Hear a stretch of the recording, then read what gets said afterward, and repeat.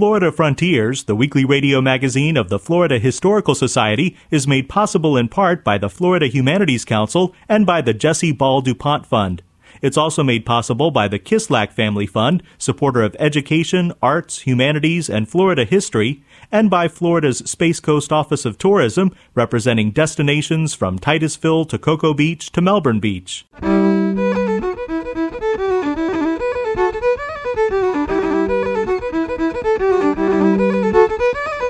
This is Florida Frontiers, the weekly radio magazine of the Florida Historical Society, on the web at myfloridahistory.org. Coming up on the program, a talk with forensic anthropologist Dr. John Schultz. My research area is very unique in that I also use what's called ground-penetrating radar. And so ground-penetrating radar is just a tool we use. It helps us to detect changes in the ground that could indicate potentially archaeological sites, burials. As Eatonville celebrates 125 years as the oldest incorporated African-American town in the United States, we'll talk with quilters there. When we were children, we had our main meal at noontime. And then in the afternoon, we'd have tea, and she'd sit us on the porch in the swing, and we'd have embroidery and quilt making. As the 23rd annual Zora Neale Hurston Festival of the Arts and Humanities is underway in Eatonville, we'll talk with Hurston biographer Virginia Lynn Moylan. That and more ahead on Florida Frontiers. I will remember you. Will you remember me? Don't let your life pass you by. Weep not for the memories. Remember the good times that we had. Let them slip away from us when things got bad. Clearly I first saw you smiling in the sun. I wanna feel your warmth upon me. I wanna be the one. I will remember you. Will you remember me? Don't let your pass you by. Weep not for memories. It can be said that the job of a forensic anthropologist is to speak for the dead, whether they are examining new remains or ancient skeletons. Dr. John Schultz is Associate Professor of Forensic Anthropology at the University of Central Florida. You may remember Dr. Schultz from the Discovery Channel series Mummy Autopsy, or more recently from his testimony at the Casey Anthony trial. With the proliferation of television crime dramas, most people are familiar with the job of the medical examiner.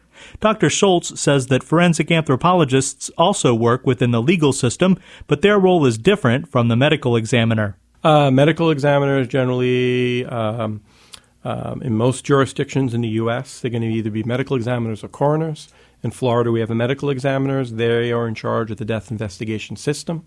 So their job would entail taking charge of any deceased individuals. They would perform the autopsies. By law, they would provide cause and manner of death. The medical examiner can also consult with numerous experts to bring them in to help them with their decisions. One of them would be a forensic anthropologist. Forensic anthropologist's expertise would be to study the human skeleton. And so we have a couple of individuals that study the human skeleton at the graduate level when they go to school in an anthropology department. A bioarchaeologist would study the skeleton generally from an archaeological context. Forensic anthropologists would study the skeleton from a medical legal context. Many forensic anthropologists work within an historical context. For example, the Joint POW-MIA Accounting Command was established in Hawaii in 2003. The mission of JPAC is to achieve the fullest possible accounting of all Americans missing as a result of the nation's past conflicts. John Schultz. There are a number of routes that a forensic anthropologist would generally look for employment. Many people work at universities, could work at medical examiner's office. The U.S. Army has what's called the Joint POWMI Accounting Command. It's called JPAC for short. This is the largest forensic anthropology laboratory in the world. I think they may have at least 30 forensic anthropologists. And their mission is to go to areas of prior conflict where U.S. GIs would have died and the remains would not have been recovered. And their job is to actually go recover the remains, bring them back to this laboratory, which is based in Hawaii, do an analysis, and ultimately try to identify those individuals, and just so they can be buried in the States, can have a funeral with their loved ones. John Schultz is mostly involved with cases dealing with modern skeletons, but he does have significant experience with historic remains. Part of our role as forensic anthropologist is to determine when we deal with skeletal remains, we need to actually determine whether or not they're forensic. And at the same time, we could have archaeological material, teaching material, etc. We need to let the medical examiner know whether or not we're dealing with, say, an archaeology case or a forensic case. With that said, many forensic anthropologists may also have experience in archaeological methods, so they're bringing their archaeological methods along with their expertise with the human skeleton. And so this could involve assisting law enforcement with potential graves that may have been disturbed. And so I was involved with one case where a headstone was pushed over. It was in an older cemetery. Where this grave had actually been desecrated. This grave had been desecrated. They pushed a headstone over, and there was essentially a large pit at the location of where the grave was. And I was asked if I could help determine whether the skeleton or contents of the graves were actually disturbed. And so I had to work with law enforcement by excavating, removing the disturbed area so we can see if the skeleton was actually damaged, which we were able to confirm, and then replace all the dirt soil back into the hole where the grave was desecrated. As Dr. Schultz explains, there are many similarities between the work of a forensic anthropologist and an archaeologist. Our education begins in an anthropology department, and anthropologies consists of, in the United States, the three main areas we see in most universities would be social cultural anthropology, archaeology, and biological anthropology. So part of our training as a biological anthropologist, we're studying the skeleton, can also involve archaeological field methods. And in particular, as a forensic anthropologist, I'm often called out to, let's say, assist with locating and recovering a skeleton that has been dispersed, potentially, let's say, by carnivores. So I would be using my archaeological training to locate, recover, and document that particular scene. So absolutely, the archaeology training, honestly, is just as important as the human osteology training. John Schultz works from an historical perspective more than most forensic anthropologists due to his frequent use of ground-penetrating radar. My research area is very unique in that I also use what's called ground-penetrating radar. And so ground-penetrating radar is just a tool we use. It helps us to detect changes in the ground that could indicate potentially archaeological sites, burials. It's also used for many other applications. I've been involved in projects where I was consulting, where there were road expansion projects that went an area, road expansion that would occur next to a cemetery. And then I was called in to assess whether or not there would be unmarked graves that would be impacted by the road expansion. So my job was essentially to use some archaeological methods to make sure that there were no unmarked graves in those areas, to try to provide some guidance as to whether or not graves would be impacted if depending on where the road was going to be placed. Dr. Schultz describes the ground-penetrating radar, or GPR, equipment and how it is used. Ground-penetrating radar is just a tool. It's a little cart. The original carts actually look like a running cart, but it's going to have essentially a box on the bottom of it that's an antenna. The antenna is going to just emit a continuous pulse into the ground. As a pulse goes into the ground, it's going to be reflected or refracted as the ground changes. And this returning signal is going to be captured by the antenna, and it's going to be displayed on a monitor. And then, based on the experience of the operator, they may be able to infer, based on size, location, depth, particular objects. So, ground-penetrating radar is becoming very popular for grave detection, but it was shown to be a tool that was useful for grave detecting, locating unmarked cemetery graves. And after it was a successful tool for cemetery graves, the next step was to use it to locate forensic graves. As an associate professor of forensic anthropology at UCF, Dr. Schultz is co-author of the book Forensic Recovery of Human Remains, Archaeological Approaches. It's basically a textbook. It can be used for a course. It can be used for law enforcement, for training. And it pretty much goes through all the steps that should be employed, recovering or excavating remains from a variety of different contexts. It talks about the different ways to excavate, collect, document, and all the other type of materials that need to be collected as well. In the Discovery Channel television series Mummy Autopsy, John Schultz was one of a team of 5 mummy investigators looking at archaeological mummies or skeletal remains to try to tell their story. One case I remember the most is actually we were in Ireland looking at skeletons of Vikings. And I remember we were looking at, Vikings generally were young men. They may not have been that old. But I remember the one individual we were looking at was probably 19 or 20, and it was a very massive skeleton.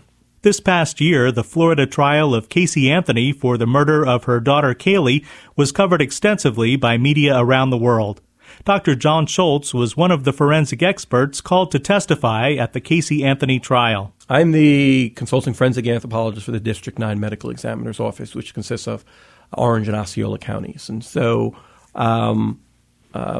that case happened to be an Orange County case, so I was involved. I was called out when the skeleton was first recovered, and I advised the Sheriff's Department on how to process the scene. I did work with them at the scene. I did some excavating with them, but I was also, every day I would go out and identify the material that was recovered, let them know whether they were finding bones, whether they were human bones or animal bones. And I was able to, to help them with the areas that needed to be excavated, and processed on the scene to ultimately recover quite a bit of the skeleton. And then, along with Dr. Warren at UF, I was also involved with the analysis of the skeleton. Dr. John Schultz is Associate Professor of Forensic Anthropology at the University of Central Florida. And I will remember you. Will you remember me? Don't let your life pass you by. We've not for the memory. I will remember you. Will you remember me? Don't let your life pass you by. Weep not for the memories.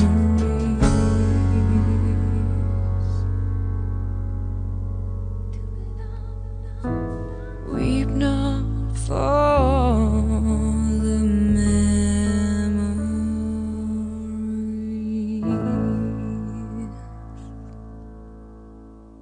This is Florida Frontiers, the weekly radio magazine of the Florida Historical Society. I'm Ben Brotmarkle. Visit us on the web at myfloridahistory.org to listen to archived editions of this program, shop for great books about Florida history and culture, utilize our great educational resources, and more. While you're there, click on the Join Now button to receive our journal, the Florida Historical Quarterly, and our newsletter, the Society Report. That's myfloridahistory.org. In 1513, Spanish explorer Juan Ponce de Leon landed on Florida's shore, beginning a cultural relationship between Spain and Florida that will be commemorated throughout the state on its 500th anniversary in 2013. This moment in Florida history features historian Michael Gannon. In April 1528, a Spanish captain general named Panfilo de Narvaez landed at or near Tampa Bay with 300 men and 40 horses, determined to conquer Florida. Unfortunately for his expedition, he made two major mistakes after the landing. First, he instructed the ships bearing all of his food and supplies to sail north along the Gulf shore and to rendezvous with his marching units at a site that he did not identify accurately, with the result that he never saw the ships again. His second mistake, it was when he reached the vicinity of today's Tallahassee. There he so offended the local Appalachian chief that the Spanish encampment was constantly under native attack. Narvaez had barges built and attempted escape westward along the shore. Storms killed most of his men. Only 4 survivors reached safety in Mexico. University of Florida historian Michael Gannon. This moment in Florida history was created and produced by the Florida Humanities Council with funds from the Florida Department of State Division of Cultural Affairs, commemorating 500 years of Spanish history and culture in Florida. This is Florida Frontiers, the weekly radio magazine of the Florida Historical Society. This song is called Shove It Over, and it's a Latin rhythm, pretty generally distributed all over Florida. It was sung to me by Charlie Jones on a railroad construction camp near Lakeland, Florida. I gathered that in 1933. When I get in Illinois, I'm going to spread the news about the Florida boys. Shove it over. Hey, hey, hey, can't you line it? Oh, shack-a-lack-a-lack-a-lack-a-lack-a-lack-a. Can't you move it? Hey, hey, can't you try? Eat him up whiskers, he won't shave. Eat him up body lice, he won't bathe. Shove it over. Hey, hey, can't you line it? Oh, shack-a-lack-a-lack-a-lack-a-lack-a-lack. Can't you move it? Hey, hey, can't you try? Oh, the rooster chew tobacco, the hen dip a snuff. The biddy can't do it, but he struts his stuff. Shove it over. Hey, hey, can't you line it? Oh, shack-a-lack-a-lack-a-lack-a-lack-a-lack. Can't you move it? Hey, hey, can't you try? Yeah, I'm a woman walking across the field, a mouth exhausting like an automobile. Shove it over. Hey, hey, can't you line it? Oh, shack-a-lack-a-lack-a-lack-a-lack-a-lack. Can't you move it? Hey, hey, can't you try?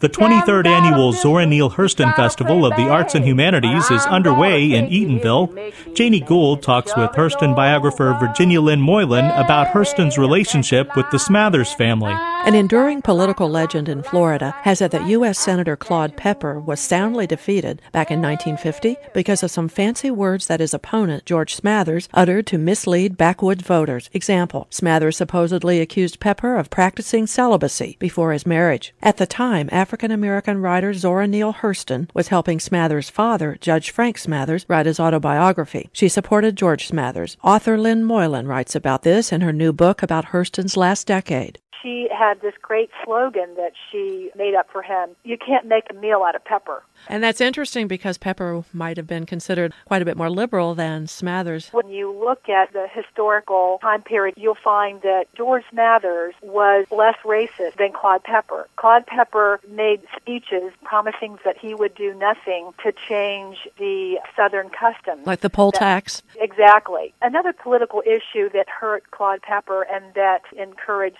Hurston's to support Smathers is that Claude Pepper was a supporter of Stalin. Did Zora's support for Smathers bring in some black votes? I would think that it did. She promoted the fact that Smathers was a supporter of the black population being able to attend games at the Orange Bowl. He did believe that integration was something to be desired, but he, like Hurston, felt that it should be done gradually. George Smathers has been criticized for making a speech that he never made. Which one was that? It's the infamous thespian. His sister was a thespian in New York or something like that? Claude Pepper's sister? It was really, really, really awful. When I talked to Bruce Smathers about this, he said, what people don't realize is that even though this infamous speech was supposed to be delivered to the poor backwood residents of North Florida, for Smathers to have quoted things like, are you aware that Claude Pepper is known all over Washington as a shameless extrovert? It would have been an insult to the businessmen and the attorneys and the teachers that were also in North Florida. The Miami Herald and other newspapers had people following them around, writing down every single thing they said. There was not one person who could come forward and claim that he made those statements. He didn't call Pepper Red Pepper? No, actually, that came from the Washington Post. Pepper was going around the country supporting Stalin. The Washington Post was upset by that. Besides consulting Bruce Smathers, who is George Smathers' son, Moylan says she studied Pepper biographies and researched the historical record. Hurston has been soundly criticized for supporting Smathers, but whenever you look at the record, you can understand why she would support Smathers. Did she have an effect on the outcome, in your opinion? I don't think so. She worked with George Smathers' cantankerous father, Southern conservative. How did that work out? Well, the best way I would describe it is working with Judge Smathers to Hurston was like running against the wind of a Category 5 hurricane. That's not what she said. No, that's how I describe it. According to his son, he had a beastly disposition, and he was a bigoted Southern man. It made it very difficult for him at first to accept the fact that Hurston could complete this intellectual task that he could not. As time went on, he began to see that Zora was brilliant. With his own family, Frank Smathers used to provoke arguments and then cover his ears to shut out responses, Moylan said. He tried the same tactic with Hurston. Whenever he would plug his fingers up after an argument, she would actually inform him that he would listen to her.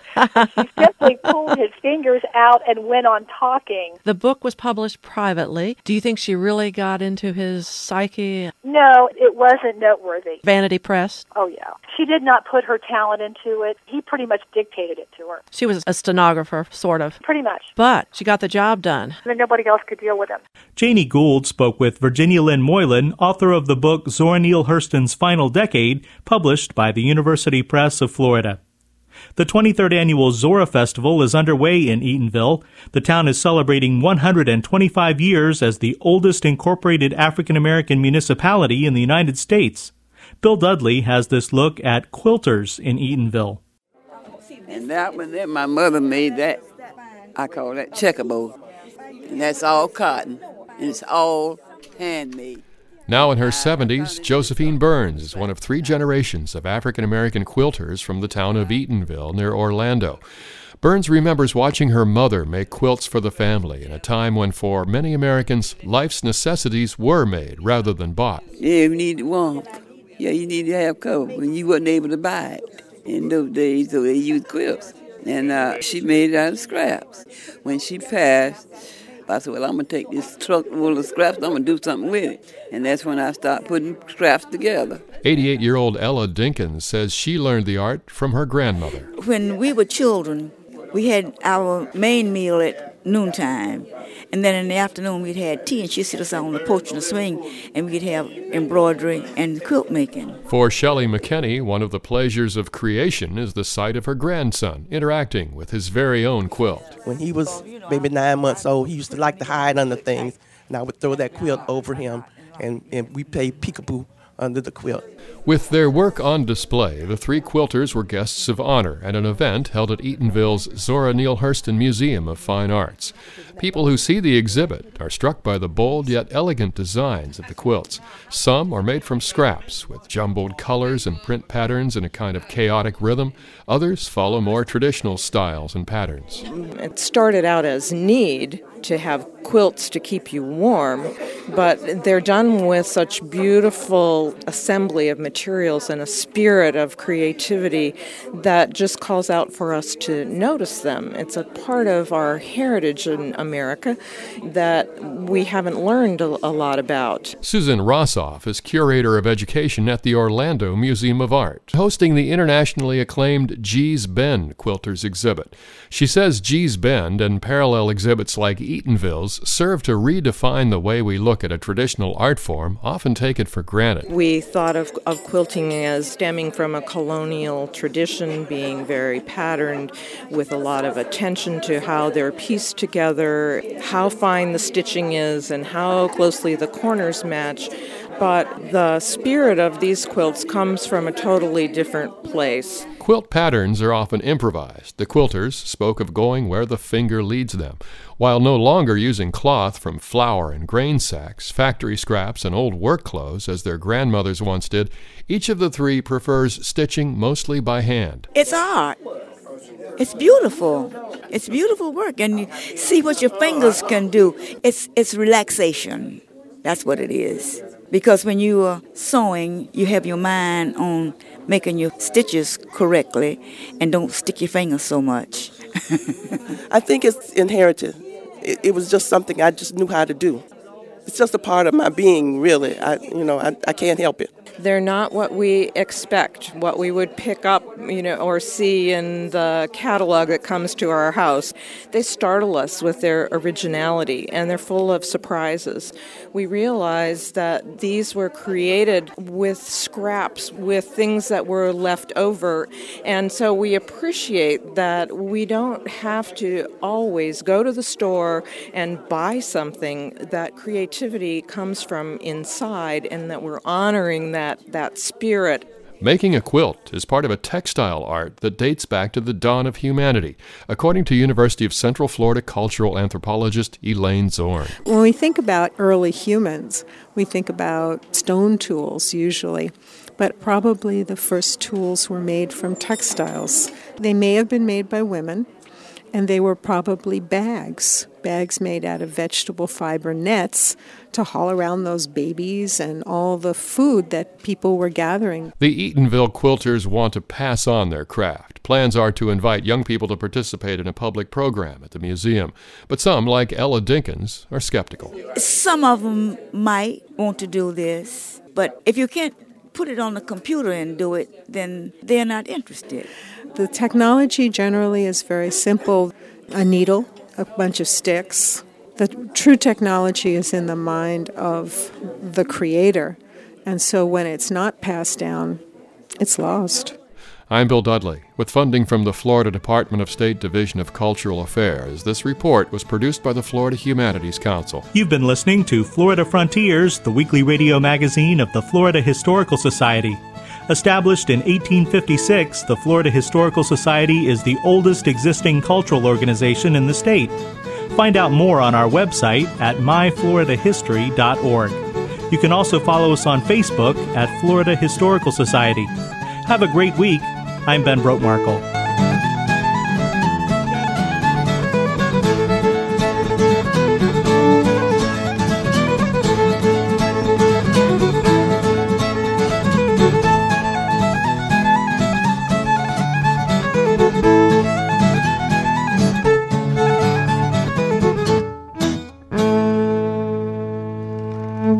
Florida Frontiers, the weekly radio magazine of the Florida Historical Society, is made possible in part by the Florida Humanities Council and by the Jesse Ball DuPont Fund. It's also made possible by the Kislak Family Fund, supporter of education, arts, humanities, and Florida history, and by Florida's Space Coast Office of Tourism, representing destinations from Titusville to Cocoa Beach to Melbourne Beach.